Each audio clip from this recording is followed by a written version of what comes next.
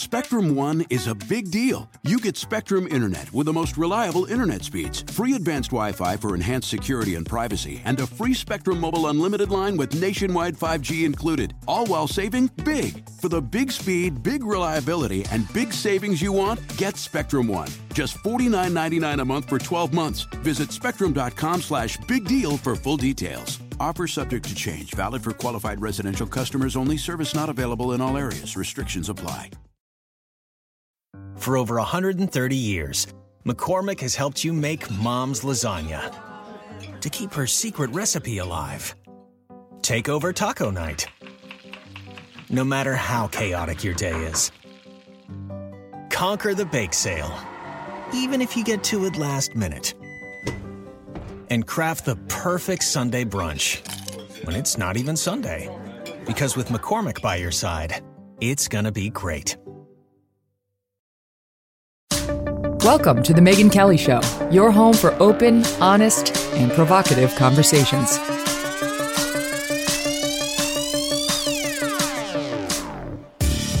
Hey everyone, I'm Megyn Kelly. Welcome to The Megyn Kelly Show. Andrew Cuomo's out. It happened. It actually happened. He resigned. I mean, he was forced to resign, but he's gone. He's leaving. He gave himself 14 days notice, 2 weeks notice, but he's officially out. And I don't know. Janice Dean said it would happen, and it happened. And she's here again. I'm like, we got to have her back. We have to have this moment. She's here with her reaction. And we're going to talk about reports that I heard over on the New York Times podcast today, The Daily, that he's probably going to come back. What? No one else, no other politician, when they have a suffer defeat like this or an embarrassment, gets talk of, he'll come back within 2 minutes, right? Other than somebody like a Democrat named Andrew Cuomo. And we're also going to be joined by, I love this guy, Stu Burguiere. He's host of Stu Does America over on The Blaze. And he's also co-host of The Glenn Beck Show and executive producer of that show, too. He's a great, great guy, good perspective, and has been really following the Cuomo story from the beginning. So you're going to love his perspective. All things Andrew Cuomo and media and their dereliction. And I'm not just talking about Chris Cuomo, though we will get to him, too. So all that plus my opening monologue in 1 minute.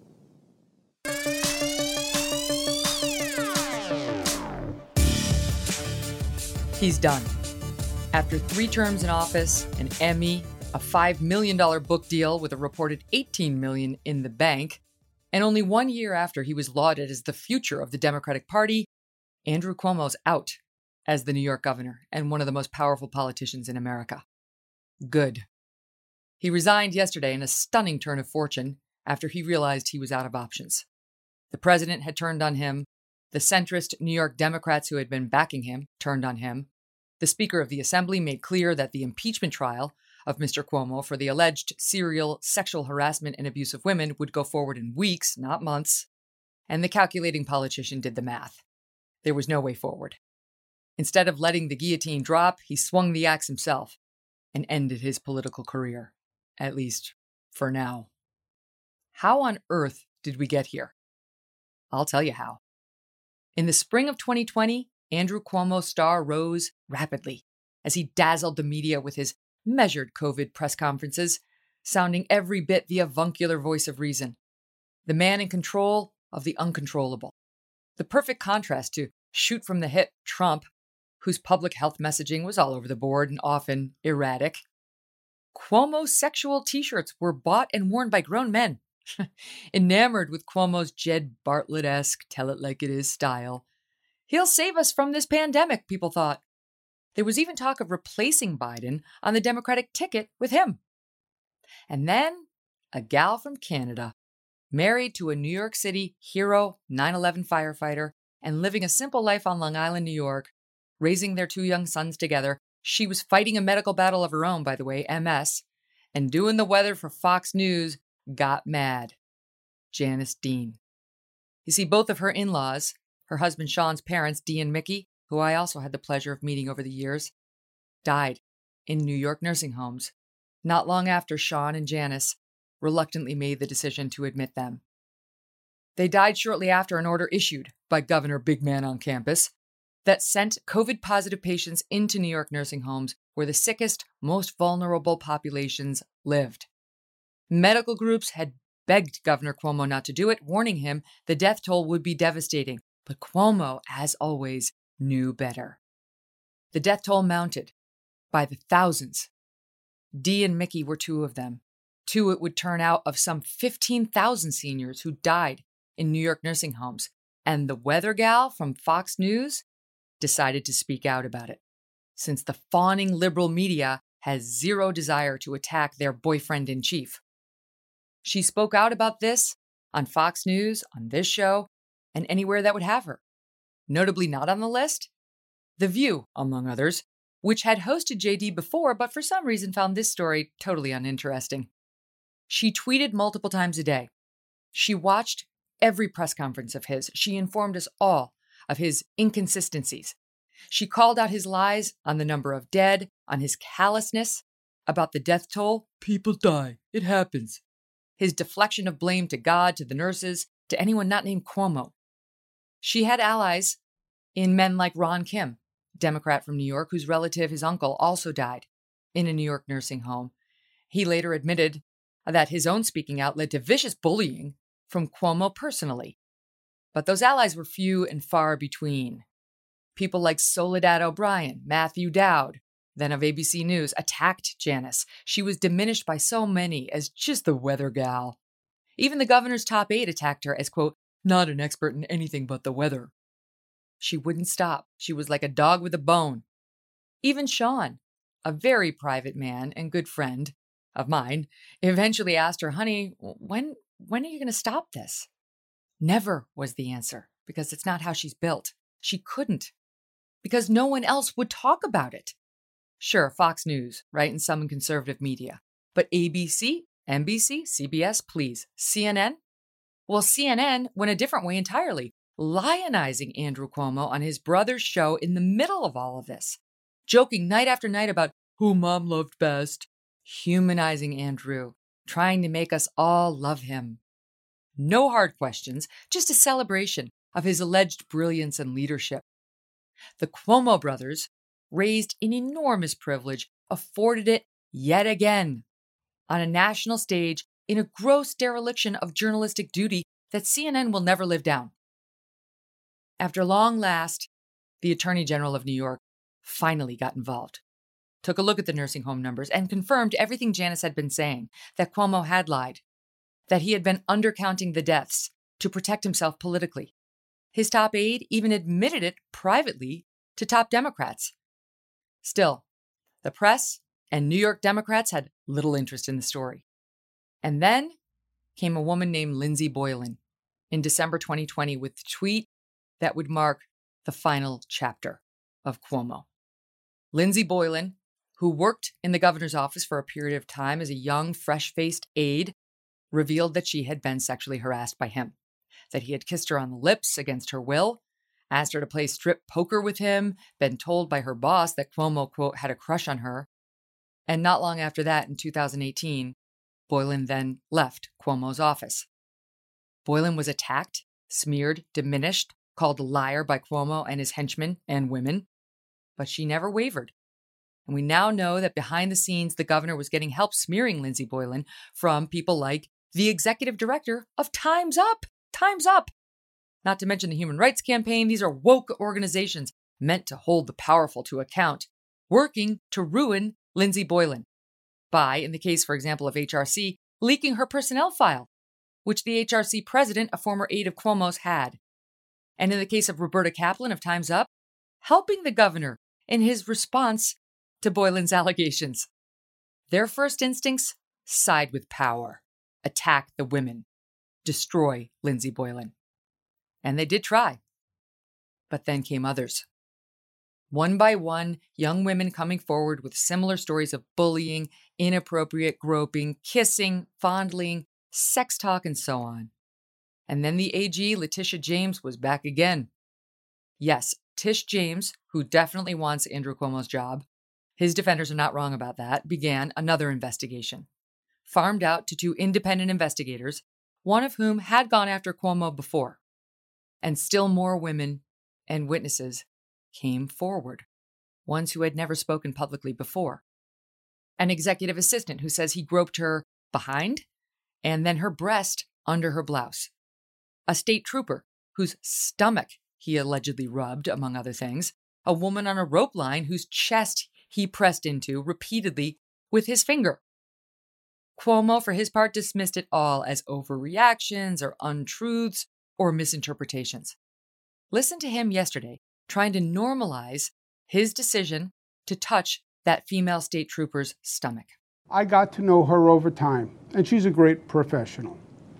And I would sometimes banter with her when we were in the car. We spent a lot of time driving around the state.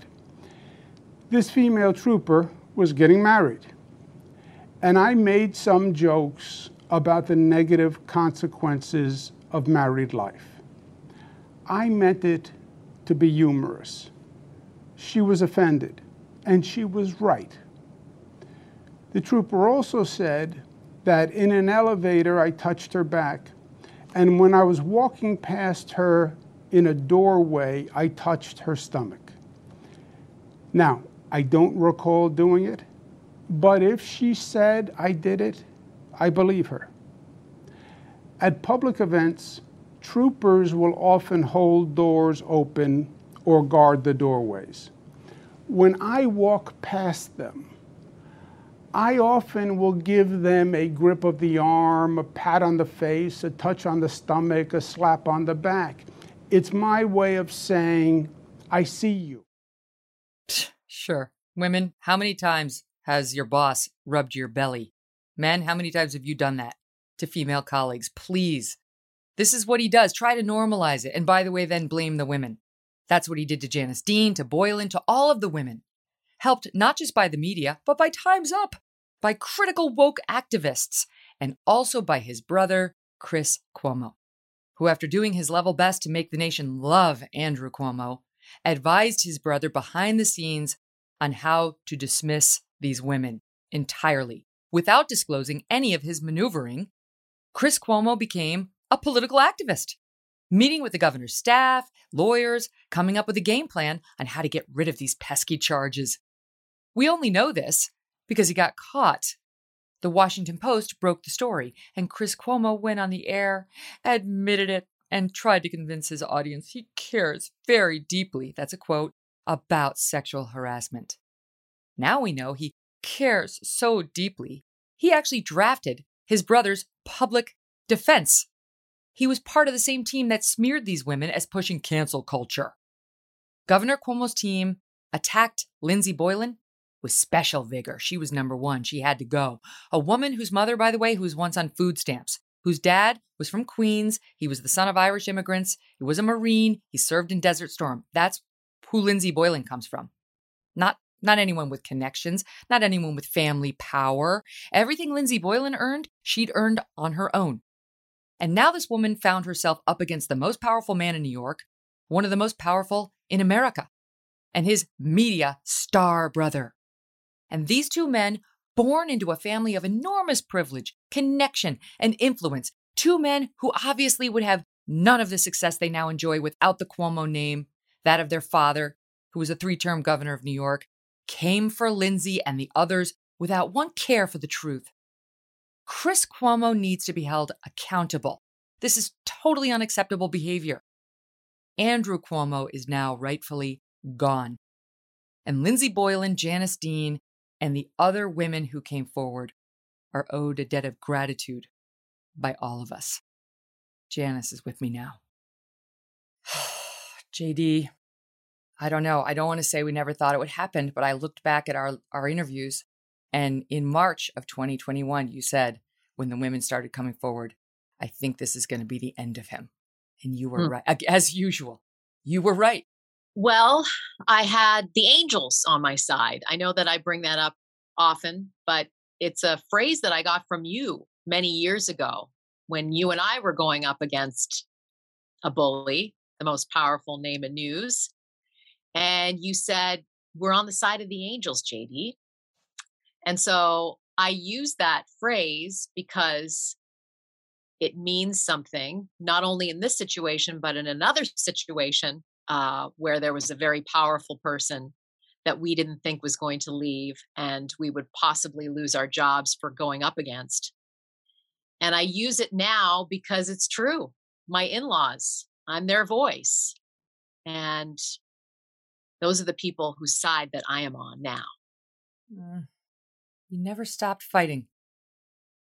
Through all the attacks, and it's not like they didn't bother you. It's not pleasant to be attacked by Soledad O'Brien, not to mention Ben Stiller, Matthew Dowd, who kept coming for you over and over and over. And these are just a few. And the governor's office themselves came for you.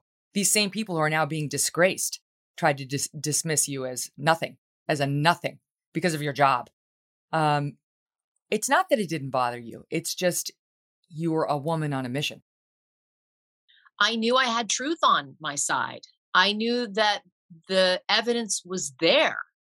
So I felt confident to continue to go against these bullies because that's what they were. Anna Navarro as well, by the way. I forgot her. Yeah, I wanted to forget her. Yeah, she's not a nice person at all. And so because I knew I had truth on my side, I forged ahead. And I'm not going to lie, my husband, as you mentioned, was not happy with what was going on. You know, he was nervous, obviously. He knew that I was doing it for the right reasons, but he was worried about me.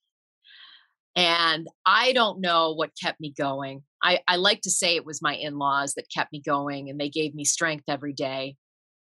But I think, you know, we've discussed this before. I've had building blocks of getting to this point, right? I think if I was a 25-year-old that just moved to New York and had this happen, I would never have the strength to go against the most powerful politician in New York State and somebody who wanted to be a president. And I always thought to myself, even if he doesn't leave office, but he's wounded enough that he doesn't seek higher office, then what I did was justified. So to see him yesterday step down, which I was surprised he did because he's, you know, dug in his heels for so long. It's not part of his personality to sort of step aside. You know, yesterday was a very good day. Yeah. He was all over the map yesterday in trying to respond to the allegations. It was, well, the standards have changed over time, you know, sort of I'm anachronistic, but also this is a political hit job, but also the women are liars and they misinterpreted things and whatever, you know, kissing or whatever went on is because they wanted it. I mean, it was like all over the board. But let's just start with the old changing standards defense because we hear this one a lot. Listen. I thought a hug and putting my arm around a staff person while taking a picture was friendly, but she found it to be too forward. My sense of humor can be insensitive and off-putting. I do hug and kiss people casually, women and men. In my mind, I've never crossed the line with anyone. But I didn't realize the extent to which the line has been redrawn. But I want to thank the women who came forward with sincere complaints. It's not easy to step forward, but you did an important service. And you taught me, and you taught others an important lesson. Personal boundaries must be expanded and must be protected. Okay. The line moved. This is basically the same as when an old boss from the 1960s would get in trouble by today's standards for calling someone sweetie. That's basically what this is. You know, he's always blaming others, though. I mean, I've been covering him now for a year and a half, and he never fessed up to the nursing home stuff. You know, it was always God and Mother Nature and the New York Post and Trump and Fox News and political. It's political. And so even the nurses, he will blame it on people who have far less power than he does.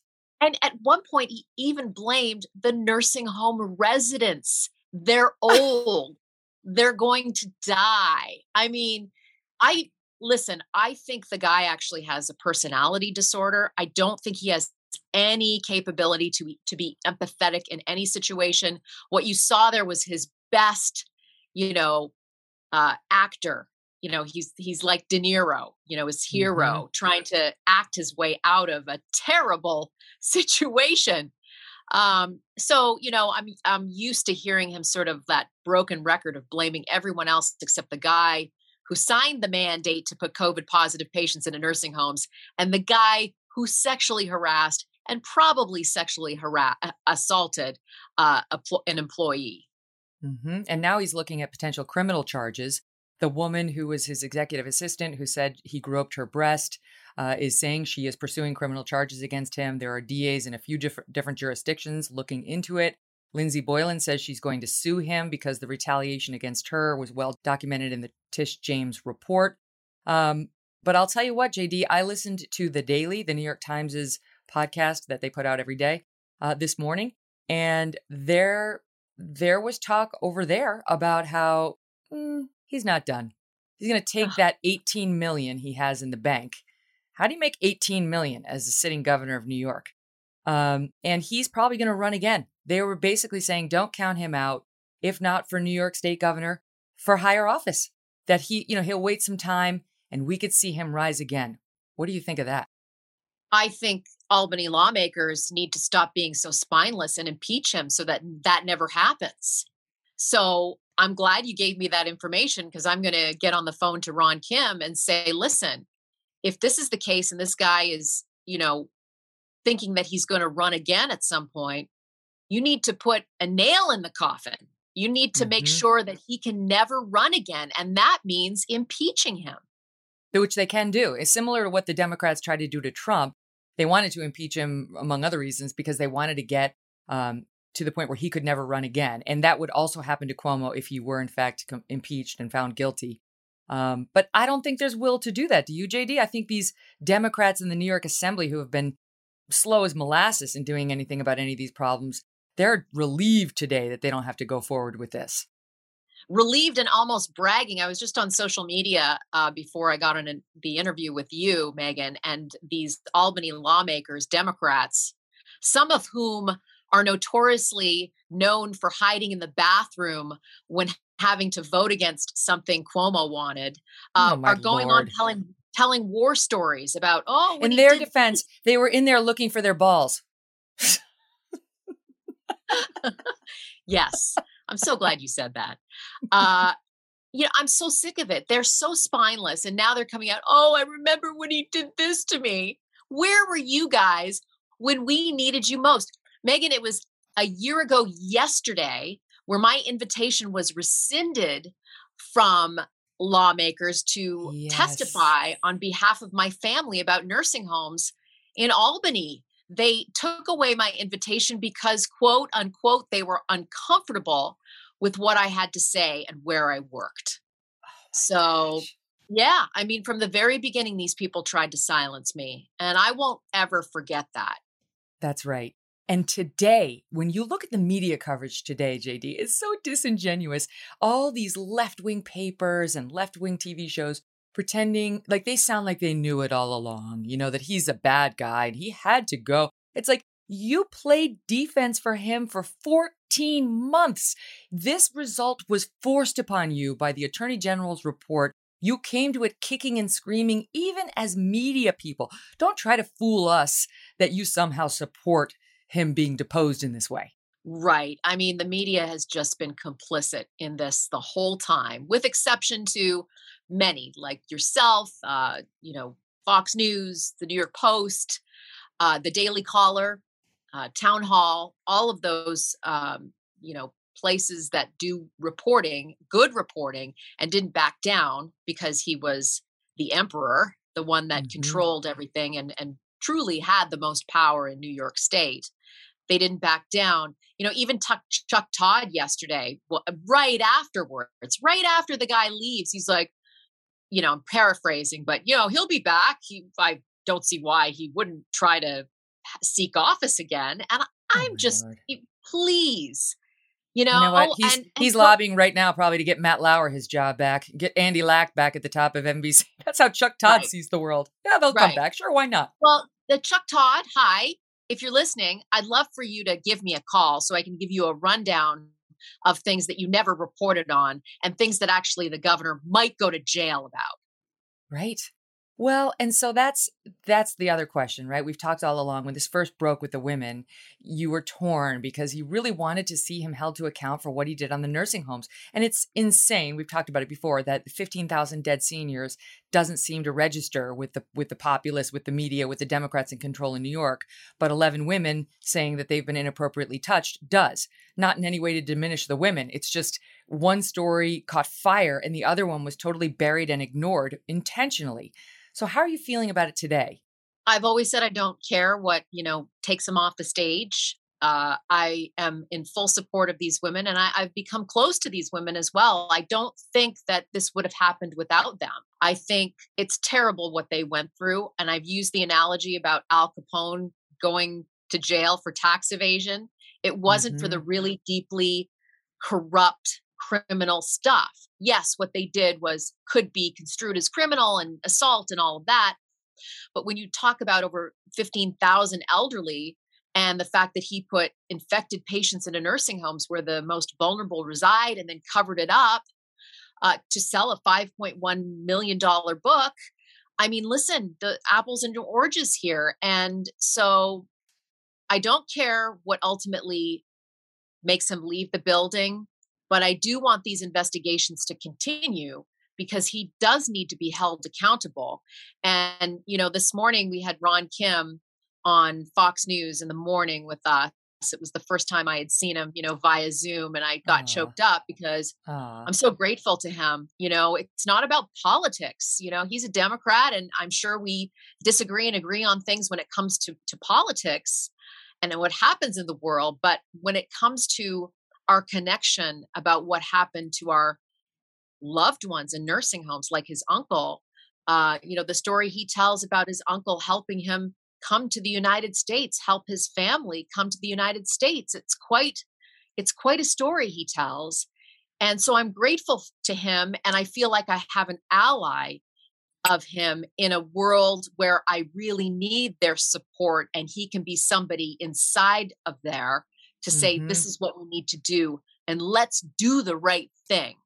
Yeah, because right now he's going to go off, I predict, into private practice, get a job with a posh law firm, make a few $1,000,000 a year and say, oh, changing standards. I just didn't understand, as if men who are 64 years old elsewhere don't know not to grab their executive assistant's breast underneath her blouse or squeeze her bottom and hold his hand there while doing a selfie, or touch the chest of a woman who comes to meet them in a rope line, or rub a state trooper's belly who's just trying to protect him, this creep who pulled her over onto his detail before she was even allowed to be there. She was so young and inexperienced, but she clearly caught his eye, right? So he's going to go off into private practice and be like, oh, changing standards.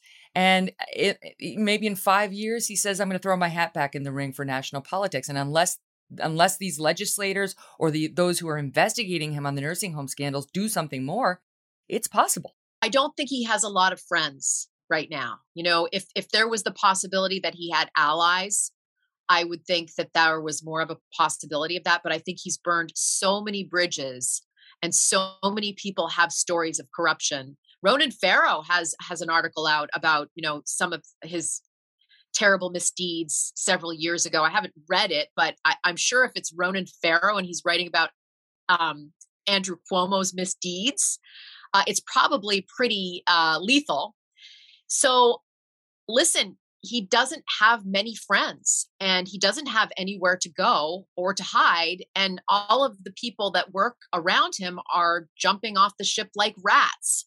So I don't know if he comes back from this. But I suppose if you're Andrew Cuomo, you probably think you can survive anything. Well, let's talk for a minute about the Me Too aspect of it, because, there are people now defending Andrew Cuomo, asking, saying this is a political hit job. Even our friend Tucker, we both love Tucker, was saying, Lindsey Boylan, where was she? Why didn't she come forward earlier?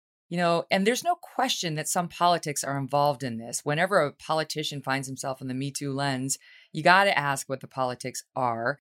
Tish James does want his job. One of those guys who did the report had gone after Andrew Cuomo in the past on other scandals. So it wasn't completely independent, even though she wasn't doing the investigation herself. That's true. But I don't see how you dismiss all these women as political operatives when there's no evidence of that. And honestly, the thing about Lindsey Boylan, think about it. You know as well as I do. You're working for the governor of New York. The guy was singularly powerful in this state in a way we hadn't seen in recent history. And even though it was post Me Too, post Roger Ailes, post Harvey Weinstein, 2018, when this allegedly happened to her, you have the same fears. No one else is going to come forward. You're going to be left twisting out there by yourself. He's got all the power. I've got none. He's a huge bully. And indeed, he did retaliate against her, if you believe the Tish James report. So I just think, you gotta understand what it's like to be the powerless one in a relationship like this.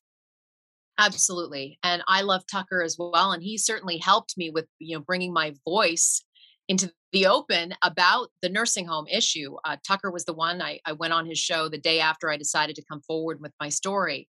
But I was very disappointed to hear that he was, sort of questioning why these women didn't come forward beforehand. And I say to men, you haven't walked in our shoes. You have no idea. Pretty much every job that I have ever been in, there has been some sort of harassment. And you either, take it or you leave. That was the problem. There was never an avenue to go to complain, even here at Fox. So I would like to have a conversation with Tucker off the air and just say to him, I want you to talk to your wife. I want you to talk to other women before you go forward and say, well, I don't really know if I believe this story. And I think she's politically motivated.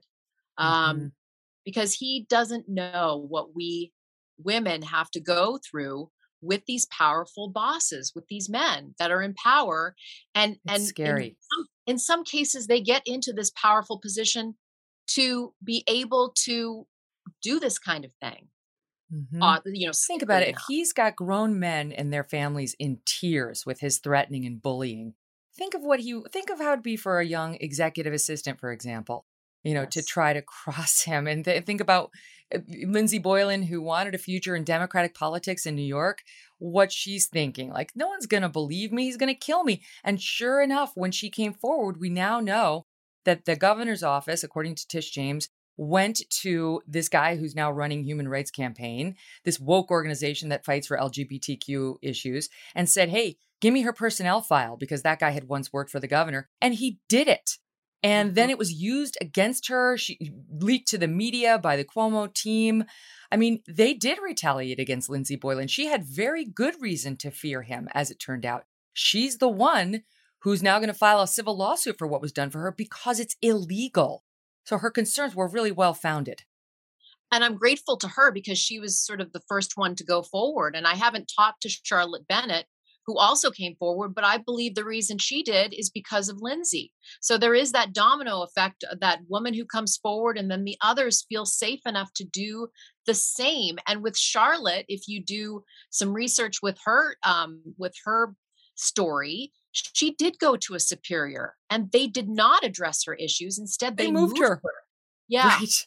So right. Lindsey had, nowhere to go, no one to talk to, and no one to complain to. And what about the state trooper? What was she reluctantly came forward? She never came forward until the investigation got started with the attorney general, and she basically had been witnessed, and she got pulled in there and told the truth. But if you look at the story of these women, it doesn't. I understand the need to say, is this political? Always, when it involves a politician, you got to do that. But you got to follow it through and be open-minded to maybe it isn't political. And it's just the thought of all 11 of these women. The woman on the rope line who was waiting there to meet the guy, who was his fan, what? She made up some weird story about him touching her breasts and pushing in on the letters just for, I don't know. It's just, I think as far as we've come, we haven't come far enough. And I think I understand the need to not be a cancel culture warrior. I don't think you're that person and I'm not that person. But this is different. This is illegal. This is sexual abuse, assault, harassment. There's a reason it's unlawful under the law.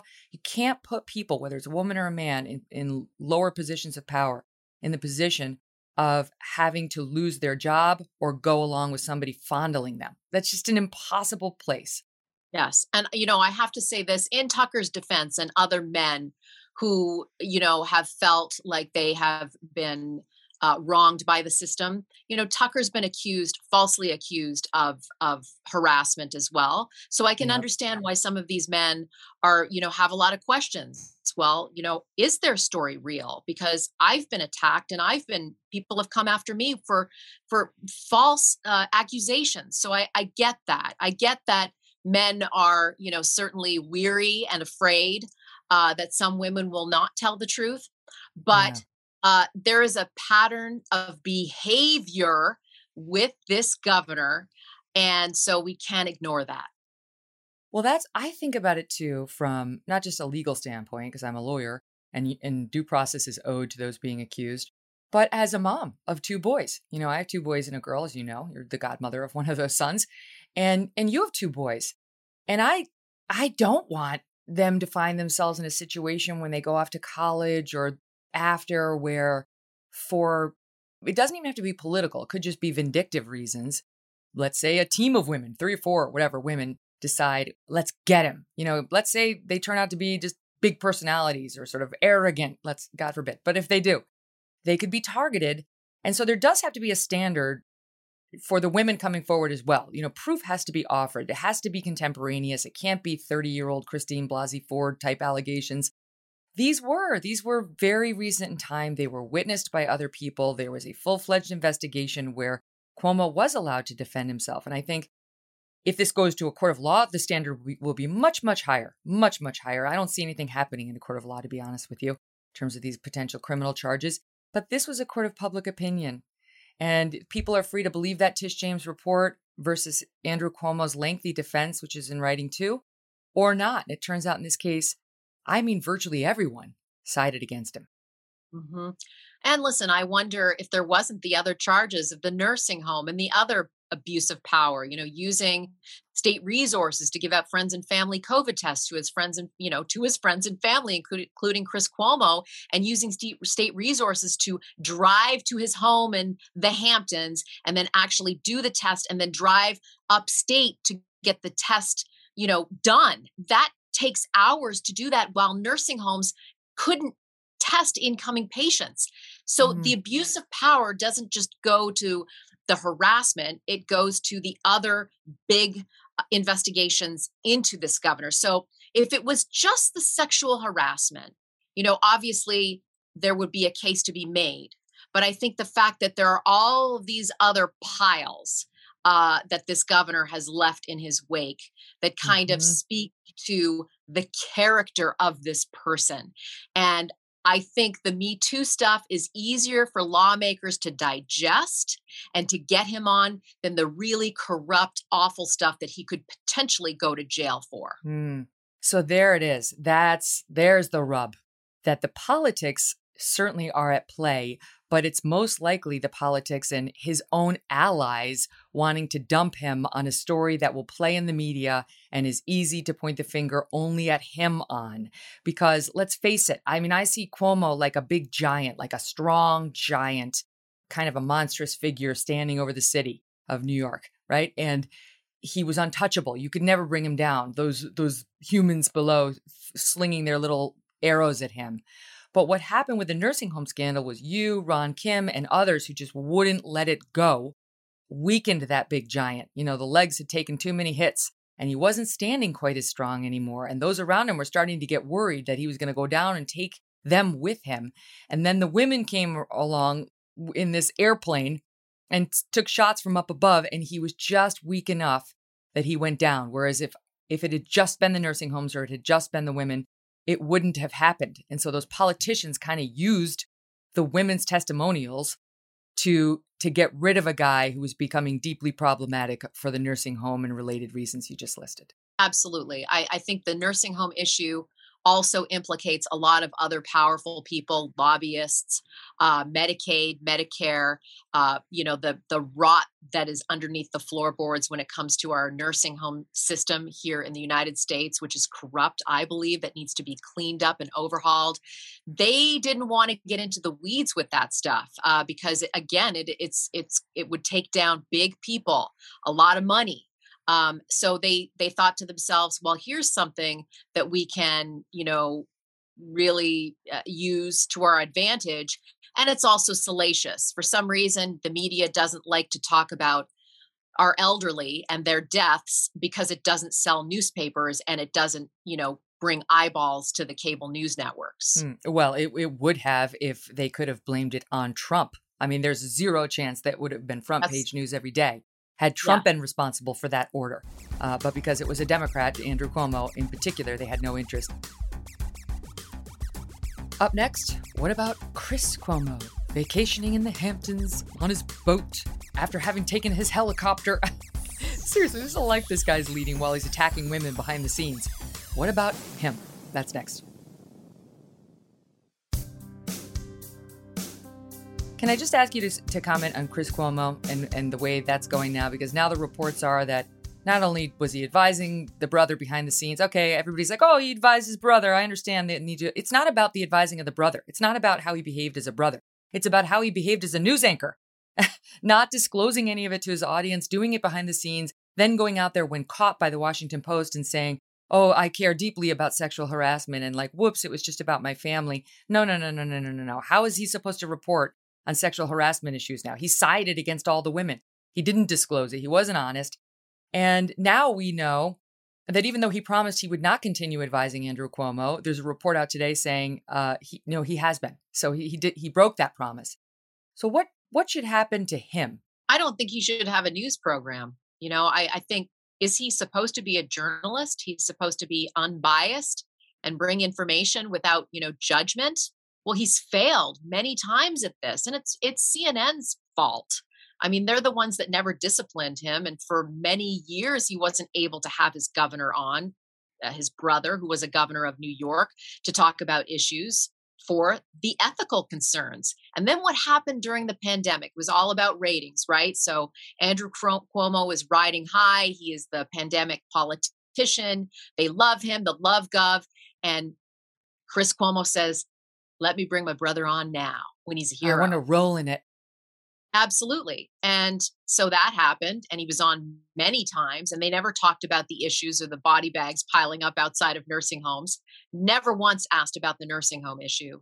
And to be clear, that was happening at the time, because I remember you being like, hey, you forgot to ask about this. And that was one of those situations in which Ana Navarro was like, oh, lighten up, if you have two brothers with some levity, But so the point is, it was happening. A question at least should have been asked, but Chris Cuomo chose to ignore it. Right. But then, I have this sort of mixed feelings, because if it wasn't for his arrogance and his stupid Cuomo Brothers comedy hour with the giant Q-tip, I would not be here, because that's what got me angry. That's what got my grief to turn to anger and advocacy, is those two clowns on CNN talking about his love life and who makes the best meatballs. So I'm grateful actually for that ridiculous hour of television where he wasn't ethical and he brought his brother on to talk about their love life. But now we fast forward to today, where his brother has taken a week off. How interesting the timing. He takes the week off where his brother steps down and, doesn't talk about any of the issues. After, for months and months and months, that's all he did was bring his brother on to talk about no issues that were happening in New York State. I think CNN should fire him. I really do. There's enough there. And actually, he's involved in some of these investigations by advising his brother and giving him advice and actually telling him that maybe he should perhaps retaliate against some of these young women. So he might be implicated. So I wonder if that's going to sort of unfold. But I think you and I know well enough that CNN is probably not going to do anything at all. The thing that's really bothering me about it, that I can't get past, is I grew up in New York State. I lived my whole life in New York State and in Albany. which is the seat of power for most of it. And the Cuomo name is like gold. They're the next generation Kennedys. Mario Cuomo was totally beloved. I mean, he ran for president. They really thought he was going to be president. But within the state of New York, absolutely adored. So they're part of a political dynasty, these two kids, now adults, Andrew and Chris. I don't believe they would have achieved anything near what they've achieved had it not been for their Cuomo name, their connections, their privilege, their, growing around powerful people and having those folks to help them out later in life. And just the name itself opens doors. Just ask any Kennedy, they'll tell you. And so they're in these enormous positions of power and privilege thanks to that name. And when things are going great for Andrew Cuomo, and he looks like the world's leader, Cuomo-sexuals and all, Chris wants to revel in it. He wants to roll around in it, and he has him on, and it's basically a, forgive the term, circle jerk. But that's what happened. These two are on the air, fondling one another figuratively about how amazing they are. And then remarks were made by Chris Cuomo towards his brother about how you're the greatest politician ever and so on. And he wanted the glory for himself as well. And Andrew knew just where to go to celebrate only what was being portrayed as his accomplishments. All the negative ignored, not even touched on, as people were dying. Mickey and Dee among them, dying. And now that the shoe's on the other foot, now that, it's hit the fan, they go underground. Now I can't cover my brother, clearly. I can't touch the scandals, obviously, because I'm biased.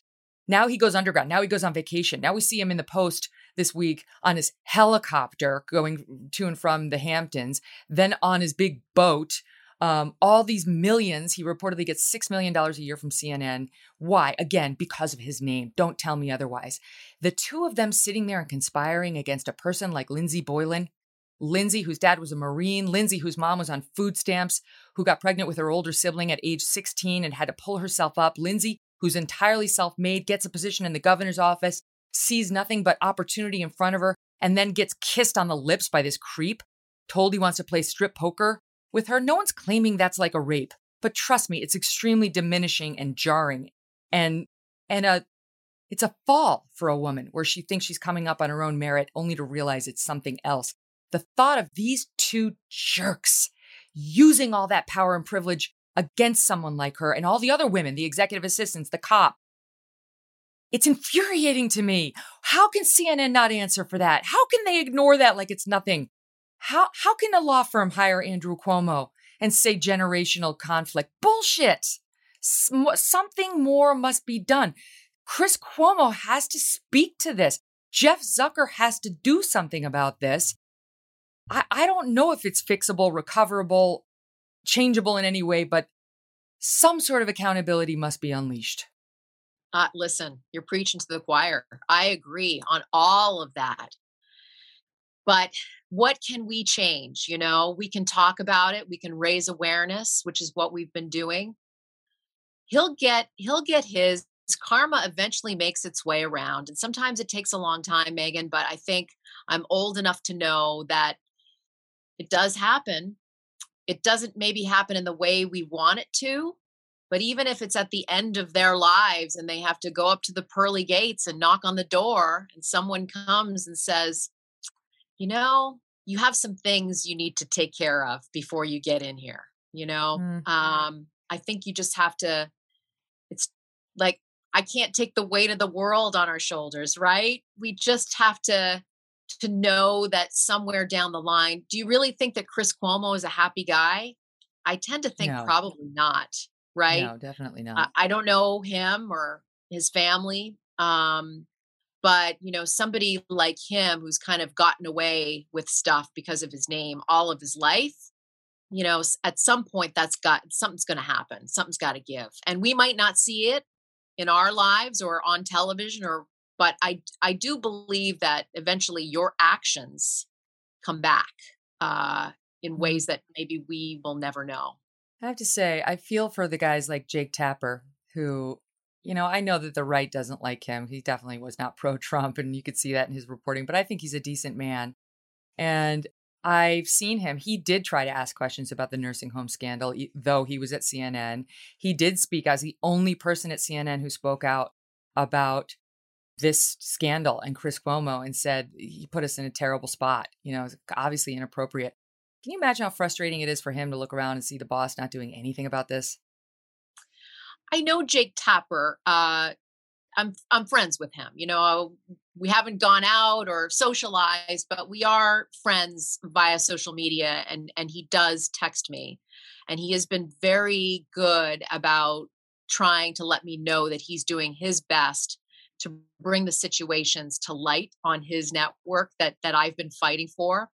I do feel for him, and I do think he is one of the good guys that has been trying to do good.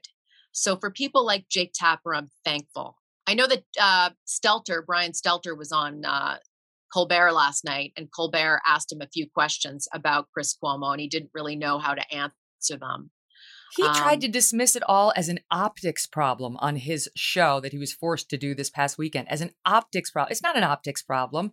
It's an actual behavioral issue that Chris committed by joining the governor's team without disclosing it to his audience or anyone at CNN. Yeah, you're right then. The Chris Cuomo issue and the fact that no one has spoken out about that is quite something. I don't know. I just think, at Fox, when everything went down, the women privately joined together and then did speak up. You heard from them in droves. So far, crickets over there. And maybe they condone it. Maybe they have no problem with what Chris Cuomo did. Maybe they're not in the Jake Tapper camp and they think he should advise away because there's a brotherly relationship and damn the ethics of journalism.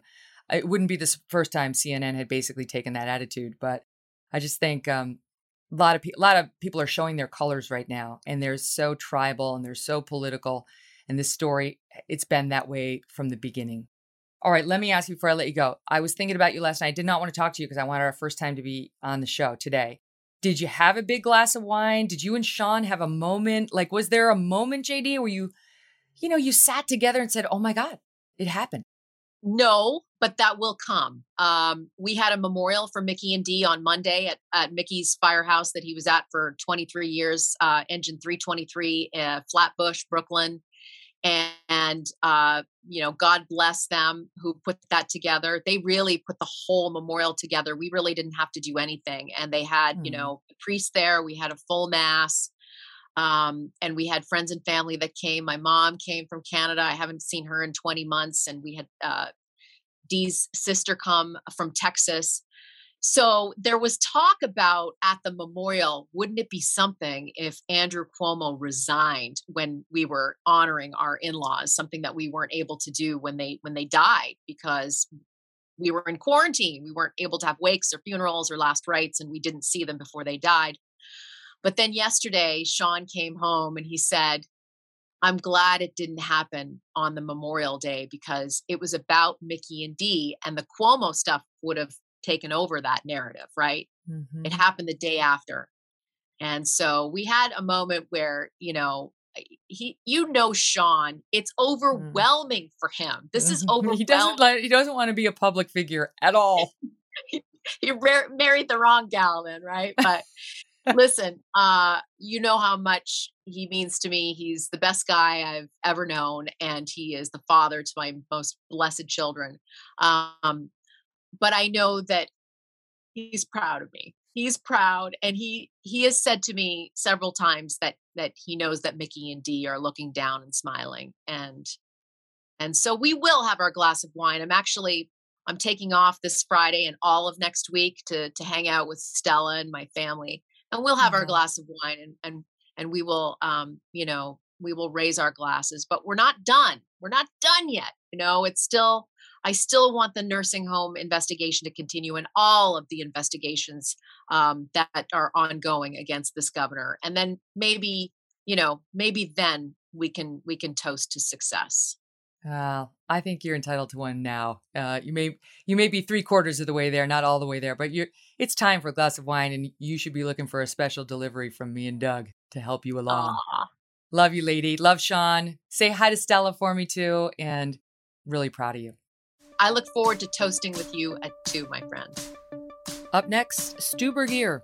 He's going to count to 5 seconds in a moment you're going to want to hear. But before we get to that, it is time for another edition of You can't say that, or think that, or do that. Oh, wait, this is America. And today we've got something new. Now it's also time for You Can't Shout That at a baseball game. A couple of nights ago at a Colorado Rockies baseball game, this could be heard during the broadcast. Okay, now listen, we're going to play it for you. You're going to hear the announcer in the foreground. Don't listen to him. Listen to the crowd in the background. There's going to be sort of a loud crowd noise. Try to listen for the word that you hear. Then it gets a little dull, a little lower, quieter. And then again, you hear a background crowd and the same word is repeated. See if you can hear it. No. And again, it's 2-0. And this is not to pick on Ben. All right. Again, listen to that background crowd. First when they pop up, then it gets quieter. Then again, listen one more time. No. And again, it's 2-0. And this is not to pick on Ben. What did that sound like to you? Maybe it does sound a little like the N-word. But before we all go jumping to the conclusion that a fan behind home plate was screaming the N-word at a black baseball player in front of a stadium full of people with TV cameras rolling and so on, let's consider a couple of other facts. The Colorado Rockies have a mascot whose name is Dinger. Dinger, which is another word for a home run. I did not know that, but it is. Dinger is a Triceratops dinosaur. And if you were watching the clip instead of just hearing the clip, you can actually see Dinger behind home plate, a few rows away from where the fan was screaming. The fan, by the way, can clearly be seen gesturing toward the dinosaur named Dinger, trying to get his attention. Immediately after this started making the rounds, the Colorado Rockies and the Major League Baseball Players Association put out statements condemning this terrible act. What did the media do? What they always do. Uncritically, unskeptically reported the story as if a racial slur was said. A few hours later, the Rockies announced they investigated the incident, and well, it was Dinger after all. Can we hear it one more time? No. And again, it's 2-0. And this is not to pick on Ben. But even after we all knew that it was actually Dinger, and the investigation told us so, and not the other word, USA Today ran a column asking, quote, "What word did you hear that Rockies fan yell? The answer probably depends on your life experience." Oh, okay, so if you heard the word Dinger, you're just a racist. But if you can make your way out to Denver for a baseball game, remember, if you're thinking of saying the mascot's name, which will likely be changed after this week, let's face that, well, you can't say that. And now, back to Stu Burguiere right after this. Stu, good to see you. Hi, Megan. How are you? Thanks for being here. Wow. Okay, so give us the big 30,000-foot perspective on the fall of Andrew Cuomo. Andrew Cuomo is awful, and he's awful for so many reasons. And I think a lot of people look understandably at this and say, Andrew Cuomo is awful because of the nursing home scandal, or Andrew Cuomo is awful because of the sexual harassment scandal. And totally a legitimate way to look at this. However, I do think it's backwards in this particular case. I think Andrew Cuomo is so awful at his core that these things are just byproducts of the type of person that he is. It's impossible for a person like him to be in power for this long and these types of things not happen. He is completely self-absorbed. All he cares about is himself and his own power. And he abused people around him for such a long time that not only do these scandals occur, but that people are actually willing to hold him at some level accountable. In many other cases, if he had a better relationship with some of these Democrats around him, he may have skated through all of this. I mean, as scary as that is to think about, he may have been able to get away with this. But well, because he was skating through the nursing home scandal. He was. I think, in a way, I think all of these things were necessary for this to occur.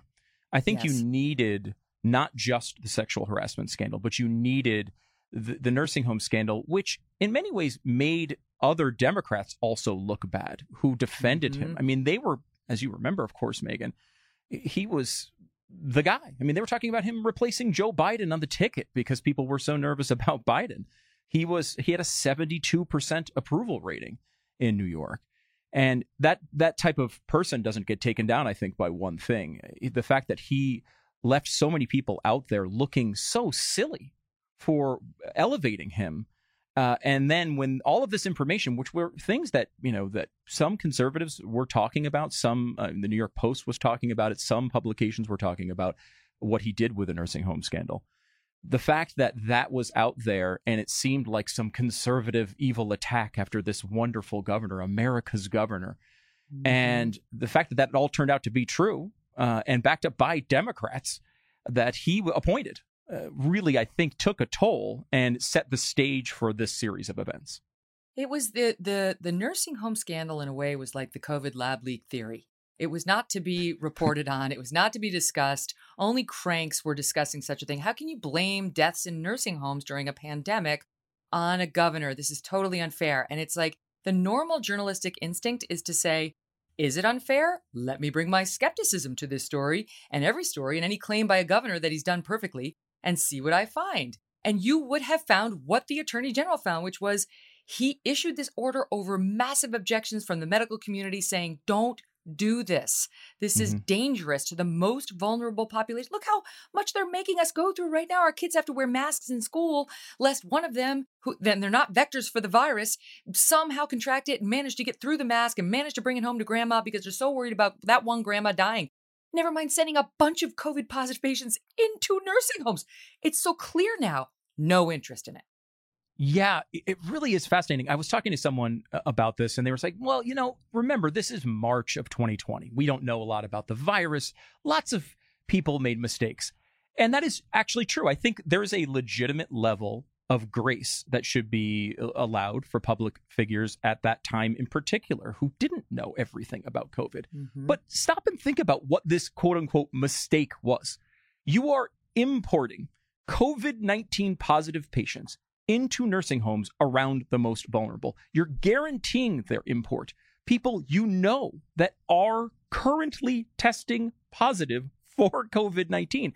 In addition to that, and he was one of a few governors who did that, all Democrats, but he was the only governor, I believe, in the entire country who also prevented nursing homes from even testing incoming patients for COVID-19 because he worried, in their own words, that they would be discriminating against COVID-19 positive patients as if it was like their skin color or something. That's not discrimination in a pandemic to say that we shouldn't have people around the most vulnerable in our society that we know have a deadly virus. This isn't a mistake. It's not something that can be blown off as some understandable malfeasance in the middle of a difficult situation. This is like insanely obvious to every living human being on Earth that you don't do this. It's obvious. He even stated he knew they were the most vulnerable and still went along with it. It is among the worst single decision made by any public figure here to Wuhan throughout this entire tragedy. Think about it. It was March, April last year. We were quarantining for the most part in Montana. While there, you had to wear a mask. There was that period where you couldn't go out at all, of course. The whole nation was basically locked up. But then you had to wear a mask because lest a droplet, get out of your mouth and onto another person and it spread. And yet this is when he issued the order saying, take people who have the virus, put them in the nursing homes, where the nurses were saying, Governor, they're basically going to be right next to an elderly patient who doesn't have COVID because this is not Montana. We don't have a lot of room. We don't have a lot of facilities. These are not sprawling buildings. They're going to be on top of each other. That's not safe. And he said, shut up and do it anyway. And when the non-sick got sick, he blamed the nurses, the elderly, God, the media, everyone but himself. Yep. Yes, 100% true, Megan. And what's incredible about this is he was told point blank right after this order by the nursing homes themselves, who said, we don't have the people. Our people are at home quarantining. We don't have the protections. We don't have the masks and all the things that we might need. We don't have private rooms. They specifically said that these people were going to be in there probably next to other people who didn't have COVID. And we're never going to know the true toll of what this was. They're still undercounting deaths overall in New York. Their numbers are different than the CDC's. We have a situation where we can only guess at what the actual death toll here was. But I mean, it has to be in the thousands of people for a decision that I think anybody, you don't need to be a scientist. You don't need to have anything other than the most basic common sense to say, let's not stick the people who are sick with a contagious virus next to the people who are most likely to die from it. And he didn't care. He did it anyway. And when it all went down, he launched an investigation against the nursing homes. That's the type of person Andrew Cuomo is. Yeah, you talk to the nurses. They don't have a lot of nice things to say about him. And yet, what do you make of the fact that it was a Me Too issue that technically brought him down? I just talked with Janice Dean about, people saying this wasn't due process, that Tish James had an axe to grind. What do you make of that? Well, partially, I would say to start that a Me Too issue is bringing him down is a huge part of this. I would also say a Janice Dean issue is a big part of this. 100%. Without Janice Dean, there is no way this would have happened. No way. She's the single most important person in all of this because and I think, partially because... gave me a little chill. Well, partially because it's so unexpected from her. She's like the nicest person in the universe. And I think completely incentivized to not speak out about this. I don't think she wanted this. I don't think she wanted to be the face of this. And she single-handedly was just a firestorm, making sure he was held accountable. I love her to death, and I can't say enough about her and everything that she did here because her fantastic book is a collection of multiple books, collections of stories about these warm things. A parent, a teacher does something wonderful for a child, and then here she is just out there laying it out, not holding back at all. It was, I think, jolting to people who would normally maybe let one of these scandals go by as political nonsense. The fact that she was able to dismiss, right? So hard to dismiss. Yes, she works at Fox News, but it's like 2 minutes spent listening to her will tell you this is not some partisan operative. Can I tell you something, Stu? This is reminding me when Janice and I, we're obviously very close friends. When we were talking to one another about the Roger Ailes investigation, which was so supercharged. It was before there was a Me Too movement. Everyone was scared. We didn't know what to do. We knew what the truth was, but we didn't really want to go talk to investigators and all that stuff. And I had gone in, and I knew Janice needed to go in. She had a disturbing story. And the night before she was supposed to go in, I talked to her, and she was like, I can't do it. I don't think we should do it. We have to protect our families. She doesn't make a lot of money. She's a meteorologist. She has a nice living, but her husband's a firefighter. She's a meteorologist. She's not basking in $18 million like Governor Cuomo is, according to what I heard this morning. She's like, we have to protect our families. I need my job and I don't want to go against this guy. And I totally got all of it. And I think about that version of Janice, who, by the way, did go in. She had a moment of doubt, but she got up the next morning. She went in. Sean and I were talking to her. And it was funny because Sean had the infamous line, "The Long Island Railroad is depressing." Because she had written it home and sort of decided, I can't do this. I'm like, JD, I'm getting you a car. You're taking a car service in. Anyway, it's been such a journey for her, right? So to go from that woman to like all these people, the CNNers, the actors, the Soledad O'Briens of the world coming for her, she just wouldn't be stopped. No, it really is a powerful story. And now it's been multiple times in her life. It might be what she's here to do. It really, another really chill. Does. You're getting me today, Stu. It's a tough one to look past. Her role in this was so incredibly important. And she would be on the cover of Time magazine if she worked anyplace other than Fox News. It's a great point. It's a great point. And I think that's, of course, you've seen, I know you covered the people who tried to dismiss her in that way. She works for Fox News. What does she know? They tried it. It did not work, and I think it works against most people at Fox. It worked at Fox for a while, and it worked for a lot of people. You could kind of dismiss, it's Fox News. What can you do? Janice is able to overcome that. That's not common. She's uncommon. I would say that. To your question about Me Too, it's interesting because it's such a central. It's why I keep looking at it this way, where these scandals individually are byproducts of who he is. You look at the scandal of Me Too, and yes, he was. I read the report. I'm sure you read the report. there's a lot of detail in there about a lot of things that he did that were completely wrong and terrible. But it really wasn't just a report about sexual harassment. It went much, much deeper than that, to the point where people in his office were continually terrified of him. And the people who were accusing him were terrified of him. It was about ruining the lives of the people who did accuse him. You know, a lot of people keep saying, all right, well, these were Democrats that were actually bringing this report, which is a big deal. There's also Democratic accusers, people who their livelihood was wrapped around the Democratic Party and the Democratic message. People who loved him. People who loved him, who said it was their dream job to work for him. People who came out just to shake his hand on a line to meet a politician and wound up getting groped in the middle of it. I mean, It's not every little piece of this, Megan. It shows that he's just a bad guy from beginning to end. And I don't know, without all of these pieces together, if this could have happened. You needed the Janice Deans of the world to step up and be brave and call all of this out. You needed the women who were Democrats, who had to fear for their own livelihoods, who had to fear for how they would be treated in the press. We've seen what people like Melissa DeRosa did to them in the press, and other aides close to Cuomo. She's his jackal. That's how I refer to her. Also, that Rich Arrowroot. What's his last? As a party. He's the one who dismissed Janice. She's not an expert in anything but the weather. How you like me now, Rich? That's what Janice should be tweeting. It's true.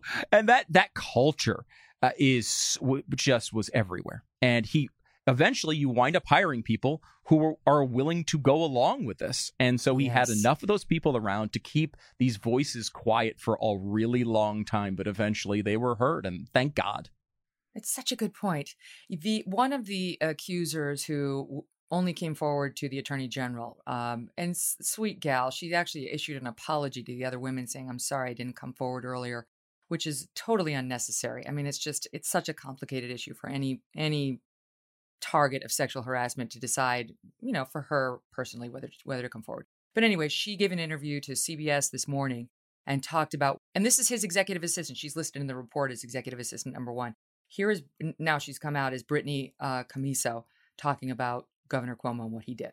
The hugs at first were hugs, and then they were hugs when he would pull me close to the point where he could feel my breast on his chest. With my right hand, I took the selfie.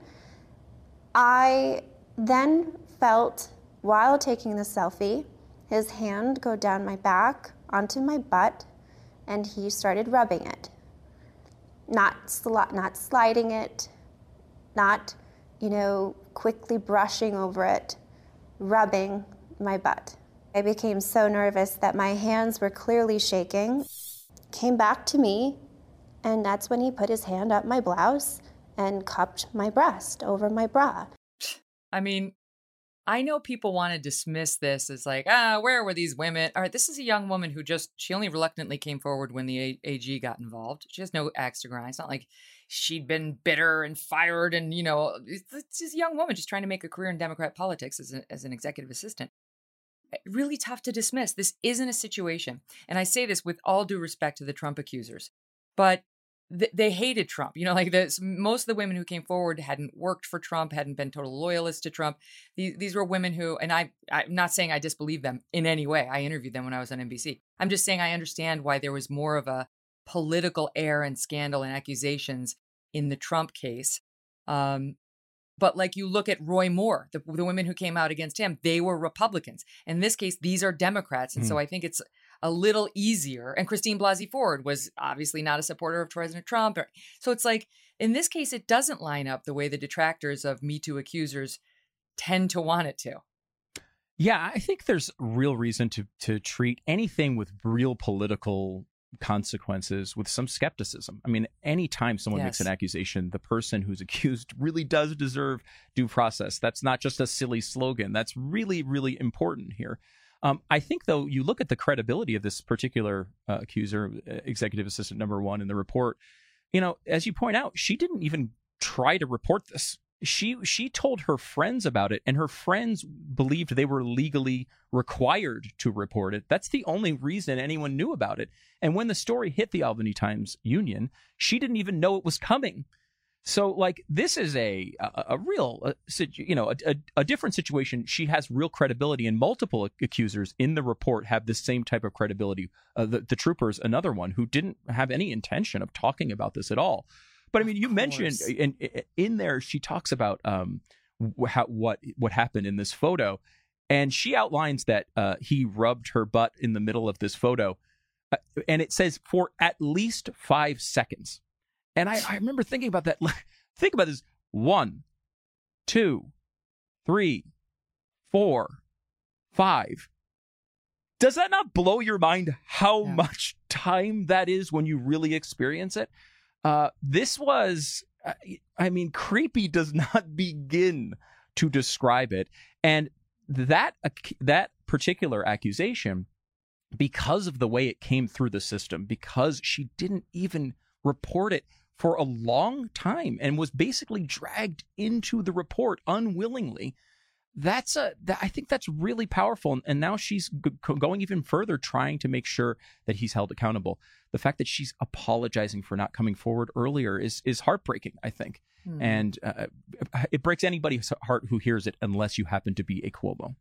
Most women, right, exactly. Most women want nothing to do with this. Most women are horrified it happened, not even necessarily because it's traumatic. Exactly. It's not like, I don't know.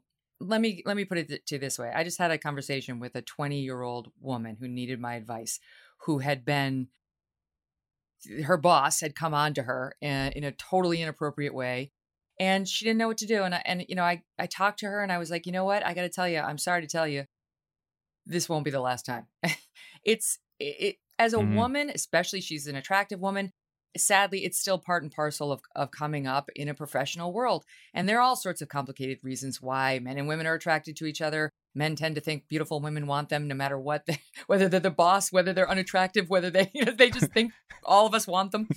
Anyway, and they make stupid mistakes. And if it's a one-off thing, I think it's forgivable. Even if it's a two-off thing, it's forgivable. If it's an 11-off thing, it's less forgivable. So, like, this is the position she found herself in. And I don't think there's reason to discount her testimonial or that of the other women. In this case, having read them all, I really don't. I think people can be assured that Cuomo did get due process. He sat for 11 hours with Tish James. He released his own statement. He had way more access to microphones and television shows than any of these women did. And that's one of the things that's driving me insane, Stu, is that these two Cuomo brothers sat there. These two brats of privilege with the Cuomo family name, with access to this television show every night, to use however they wanted. And they used it to promote Andrew Cuomo as the second coming. Lindsay Boylan doesn't have a TV show. This gal, Brittany Camiso, she didn't have a TV show. They knew what would happen to them. And sure enough, it did. They did come for Lindsay. And now this guy Chris Cuomo's underground, right? He's on his boat and he's on his helicopter and he's in the Hamptons, but he won't speak. Now, suddenly when the shit hits the fan, he's like, who? Andrew who? Oh, I can't talk about him. He's my brother. I know. I that whole saga is amazing, and I think that's the next step here. I mean, there's plenty of things that are going to go on with Andrew Cuomo, but the Chris Cuomo part of this is really, really important. You trace this back; they had a ban on Chris Cuomo interviewing Andrew Cuomo for obvious reasons. For anyone who's ever even heard of journalism, right? Like, it's their brothers; right. They shouldn't be doing interviews. That's a crazy thing. He's a governor, and his brother should not be interviewing him on any self-respecting network. And they lifted that ban at the most important time, when Andrew Cuomo was in the middle of this nursing home order fiasco, when he was in the middle of making these terrible decisions during the beginning of COVID. I mean, people look at, it's interesting, especially conservatives tend to look back, at Andrew Cuomo and think, oh, he's this guy, he wants shutdowns all the time. That is not who he was at all at the beginning. Mm-hmm. In fact, he was continually blowing off COVID as if it were nothing. People continually tell me, hey, I understand what you're saying about Cuomo, and yeah, he's done a bad job. But at the beginning, those press conferences, they really were reassuring. Well, they were reassuring because he was continually lying about everything that was going on. He was telling people that he was good at lying, which is a core characteristic of Andrew Cuomo. He would go out in front of the public and say, you don't need to change your life. The worry is much worse than the virus. We have a pandemic of worry in this country. It's not the virus we have to worry about. He said the thing that conservatives were beat up for over and over again, that it was more people die in this country from the flu. This is not SARS. This is not Ebola. He continually downplayed this as if it weren't hurting people and encouraged them to go about living their lives. And while I'm highly critical of mandates and all of the things that wound up developing out of this virus, if there were any time where alarmism may have been the right way to go, it was then March in New York City. And he went the other way.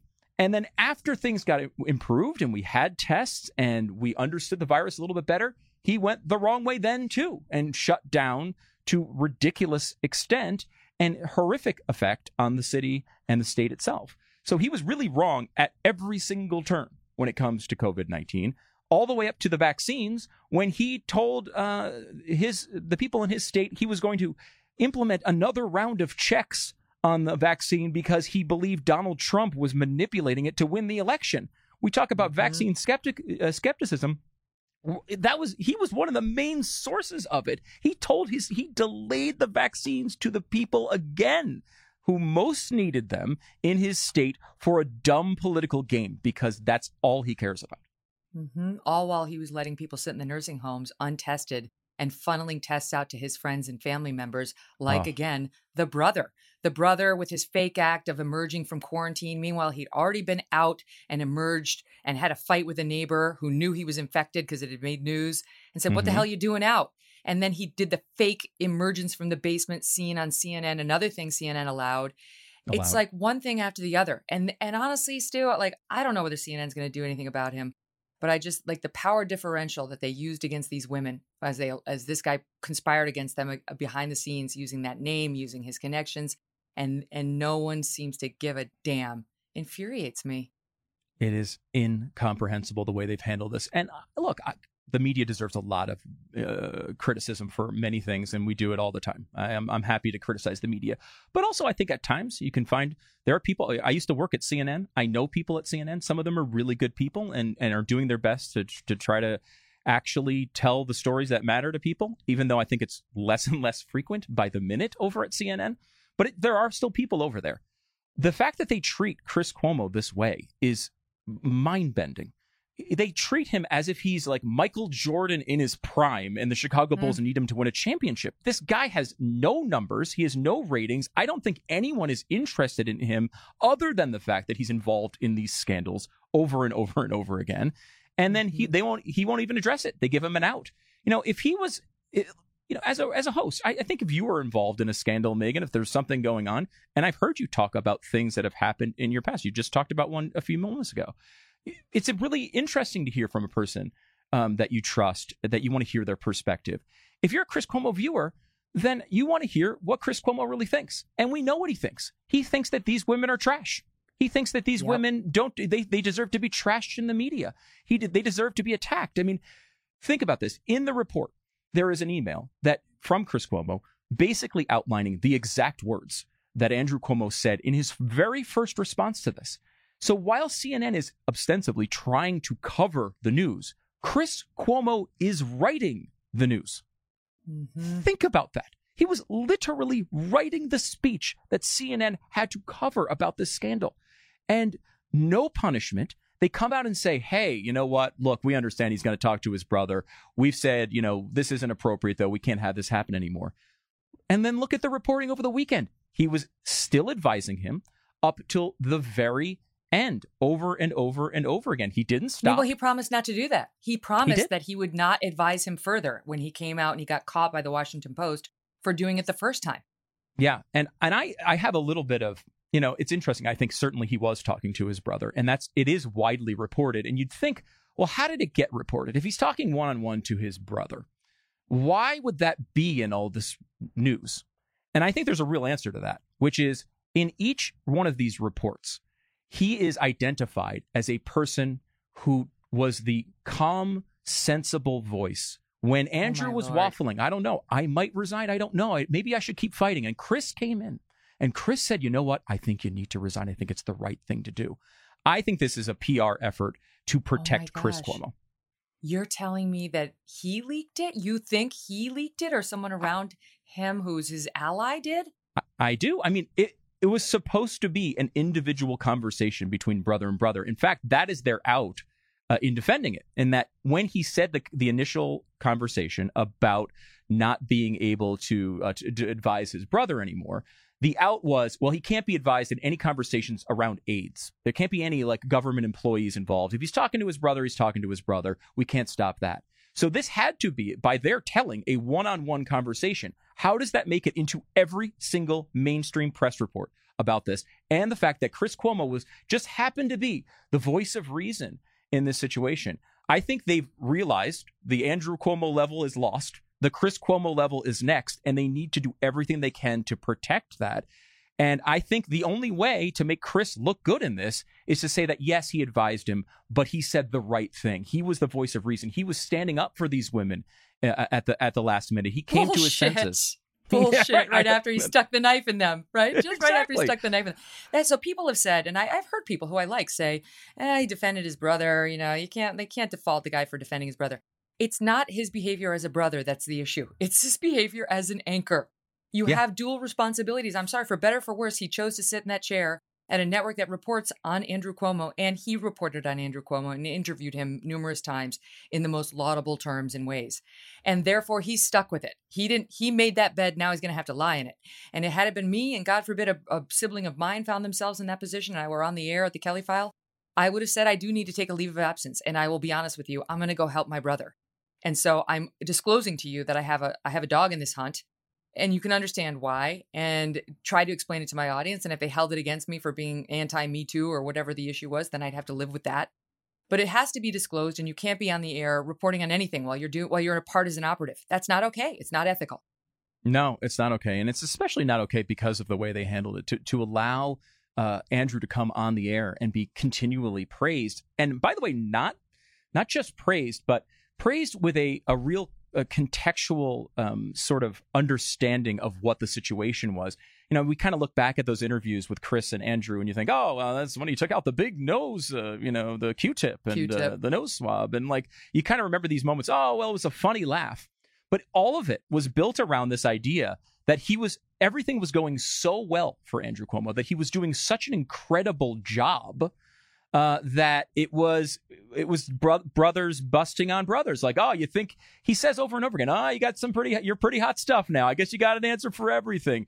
You know, now everyone thinks you're attractive all of a sudden. Well, what does that joke mean? It implies that they think he's attractive because he's doing such an incredible job in leading America through this amazing crisis that only he seems to be able to handle. Well, that is a news position. That is a news position. All of the CNN coverage at that time was seen through this prism of Andrew Cuomo is essentially COVID God, and any questioning of what he's doing is not even worth bringing up. It's only worth as a fuel, essentially, for the idiotic Cuomo brothers shtick. And the fact that when things turned badly and we realized all of that was fake, they just gave him this pass to not even mention it. I mean, it would be incomprehensible from the Huffington Post to do this. But CNN is supposed to be a news network. They're supposed to be the ones with all the credibility. And they have just abandoned it. Yeah. So can I ask you about the Time's Up role in this, and the guy who runs HRC, the Human Rights Campaign? I mean, that guy's one thing because he's supposed to be a woke activist, and he worked for Cuomo, and he had, I guess, Lindsey Boylan's personnel file. So I don't excuse anything he did, but I'm just saying his organization is meant to promote LGBTQ rights. Time's Up is all about sexual harassment. That is literally the reason they were born, was to fight on behalf of victims of sexual harassment. And what we now know is Tara Reid, who I interviewed, told me at the time, she went to Time's Up when she was accusing Joe Biden. They told her they wouldn't take her case because it involved politics, which turned out not to be true. Then she later finds out that Anita Dunn, who's on the board of Time's Up, is advising Joe Biden, is basically his comms director behind the scenes. And they didn't want to take it because it was Joe Biden. That's, of course, why. And now we find out that this woman, Roberta Kaplan, who's the director, that Cuomo's office went to her and said, hey, would you help us take a look at the draft of the letter we're going to release, or the statement we're going to release about Lindsay Boylan? And she was only too happy to oblige. She's now been forced out, but too little, too late. That organization has been embarrassed out of its knee-jerk instinct need to be close to power. That's an incredible piece of this. It really is. I mean, first of all, it's fascinating to see that multiple women, I mean, DeRosa's another, that were forced to step down before Cuomo actually did in this. Yeah, the jackal. The jackal went. The exactly. gone. Roberta Kaplan went before he. That was one of the things that, like, he had to go now. You can't have two women take the fall for all of his Me Too behaviors, and he's still sitting in the governor's mansion. Yeah, and I firmly believe, by the way, that this was not a resignation. This was Andrew Cuomo only seeing that he had no other path. I mean, this is only self-preservation. It's not a resignation in that he thinks it's better for New York or thinks it's the right thing to do. This is the only way I can get through this. I know I'm going to get impeached. I have to step down. So even calling it a resignation, I'm uncomfortable with. But Time's Up and some of these other organizations, you realize how fake this stuff is. You realize so that fake and so political. They don't believe word one of it. I was listening to your great interview with Andrew Sullivan the other day, and you talked to. It was fantastic, and he's great. But in the middle, you and Steve Krakauer, your producer, talked about this clip from Sharon Osbourne, The Talk. Yes, I had not heard that clip. It blew my mind listening to it. Crazy. The off-air comments about what they really felt about this, this accusation that Sharon was some big racist. And they seem to basically admit, I don't really believe this, but I kind of have to say it because if I don't say anything, I'll get beat up in the media. The same thing with the LeBron James advisor in the ESPN saga, where he was saying this stuff, this Me Too and Black Lives Matter, it's driving me crazy. And I really do think a lot of this is real. And you think about media like yours, for example, independent media, The Blaze, we do this as well here, at least we try to, where we're incentivized to say the thing that is uncomfortable. We're incentivized to say the thing that we mean, even if, a good chunk of our audience might hate us that day. But that's our job to do that.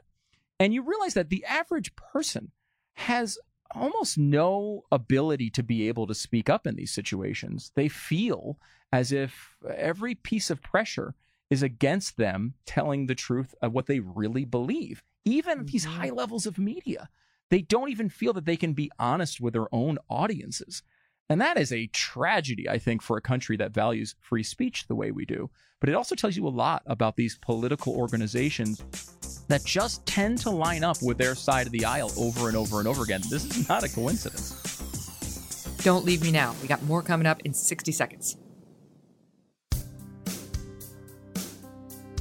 Take a look at what happened to Tara Reid. Speaking of what the establishment can do, they dug so far into her past, embarrassed her or tried to with her bankruptcies. So she doesn't have a lot of money. If you have ever had a period where you don't have a lot of money, it's hard to pay your bills on time and you can get really bad credit and you might even have to declare bankruptcy. I used to have terrible credit. I have family members who have been facing bankruptcy over the course of my 30 plus years as a grown up. It happens. Doesn't mean you're a liar or a bad person. Tried to make her sound like she didn't graduate from school. And Ryan Grimm of The Intercept has done very good reporting on what actually happened there. Of course, the mainstream media will never touch it. But I mean, what? Then you wonder, why wouldn't Lindsay Boylan come right forward? Well, what?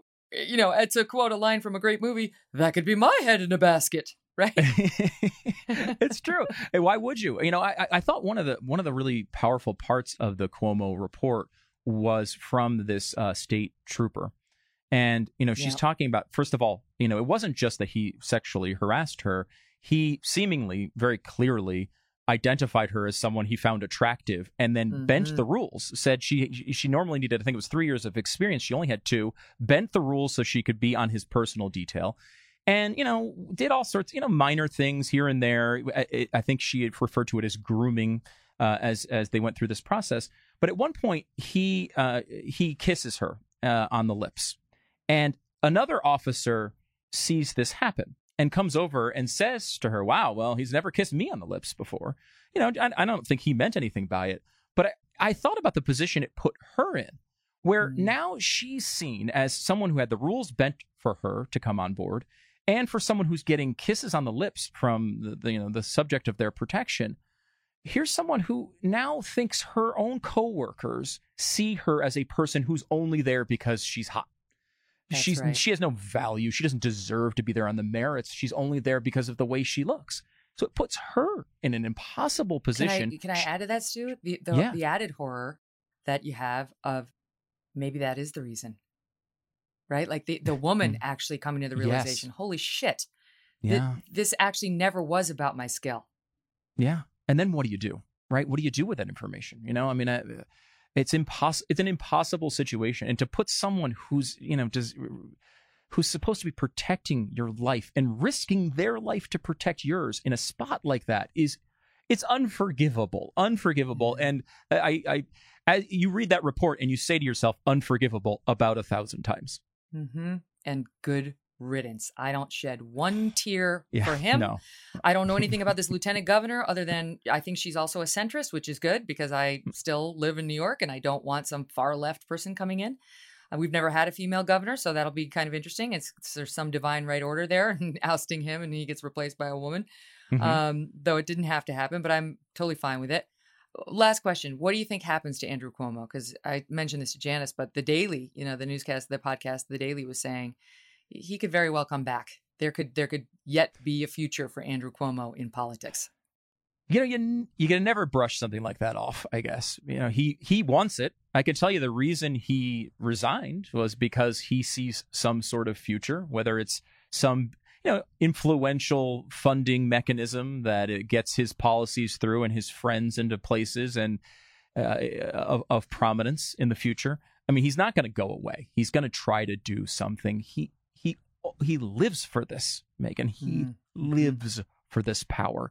It's all he cares about. All he wanted was a 4th term as governor, and he could beat Daddy. He wanted to beat Daddy, and I'm very happy he actually came short of Daddy. Did not even finish his 3rd term. Of course, that's assuming, by the way, he actually leaves. We should point out he's got 2 more weeks to screw Colbert this was up. saying, what's with the 14 days? Like he gave himself 2 weeks notice. You don't need that for yourself. I know. But can I just add one other thing to this? Mm-hmm. I spoke with somebody in the know who spoke with Andrew Cuomo after the Tish James report broke. And this person was telling me that he was not going to resign. He was totally dug in, even though people around him were saying, you got to go. He was like, no way, if I resign, it's going to make me seem guilty. And I'm not guilty, right? He was maintaining. But I think I will surmise that what happened was somebody smart sat him down and said, you could still have a future, be it in politics, be it in a law firm, what have you. What you don't want is that state trooper getting on the stand at an impeachment trial and telling her story, and the American people seeing her firsthand, hearing her, seeing the trooper who backs up her story, seeing executive assistant number 1. And then you get up there, your lawyer, and cross-examines that young woman, tries to tear holes in the story. You don't want that. That you can't come back from. So just leave now while it's still, cultural, generational. I didn't mean anything by it. And that excuse in particular is so infuriating. He's acting as if when did people think he got into office? Like he wasn't like, Gladys from the steno pool just came by and I gave her a little goose on the rear end. Like that, he came into the office in 2010. Like, what era are you talking about here? I never in a point where I've been a steno pool. Like never at a point. This isn't Mad Men here. I mean, never at a point that I've been alive do I remember any of that type of activity being appropriate or accepted or justified. It's no. When it's happened. Thankfully, it's been called out more recently, and we've come a long way, thank God, in that stance. But he acts as if he's acting in another era that no one is familiar with. He's 63 years old. I mean, I don't know. Is that an average age of a governor, I would say? And I don't think we have that many other reports like this around the country.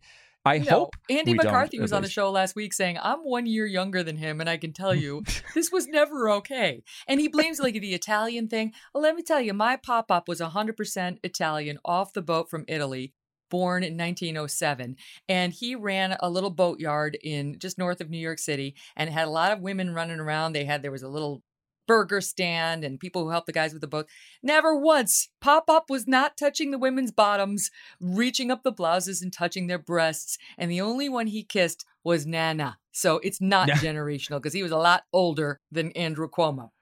Yeah, and he was one of these guys that always brought up, like, I don't like these Italian stereotypes. And now he's like, well, groping's pretty much Italian culture. Sorry. Incredible. Viva Italia. That was amazing. I'm going to be laughing for a while about Gladys from the Steno Pool. That was perfect, Stu. So good to talk to you. Thanks so much for having me on. Do not miss Friday's show. So happy and excited to be bringing you Heather McDonald. She's so brilliant and she's got all of her facts. I've read everything she's written and this is well worth your time. If you don't know Heather, you're welcome. If you do, you're welcome. And we'll talk Friday. Thanks for listening to The Megyn Kelly Show. No BS, no agenda, and no fear. The Megyn Kelly Show is a Devil May Care media production in collaboration with Red Seat Ventures.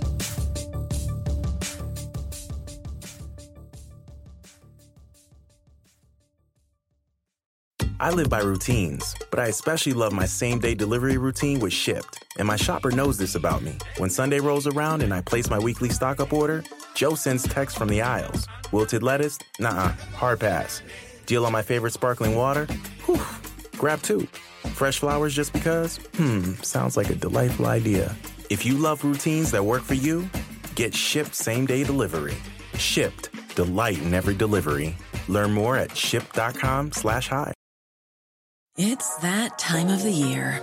Your vacation is coming up. You can already hear the beach waves, feel the warm breeze, relax, and think about work. You really, really want it all to work out while you're away. Monday.com gives you and the team that peace of mind. When all work is on one platform and everyone's in sync, things just flow. Wherever you are, tap the banner to go to Monday.com.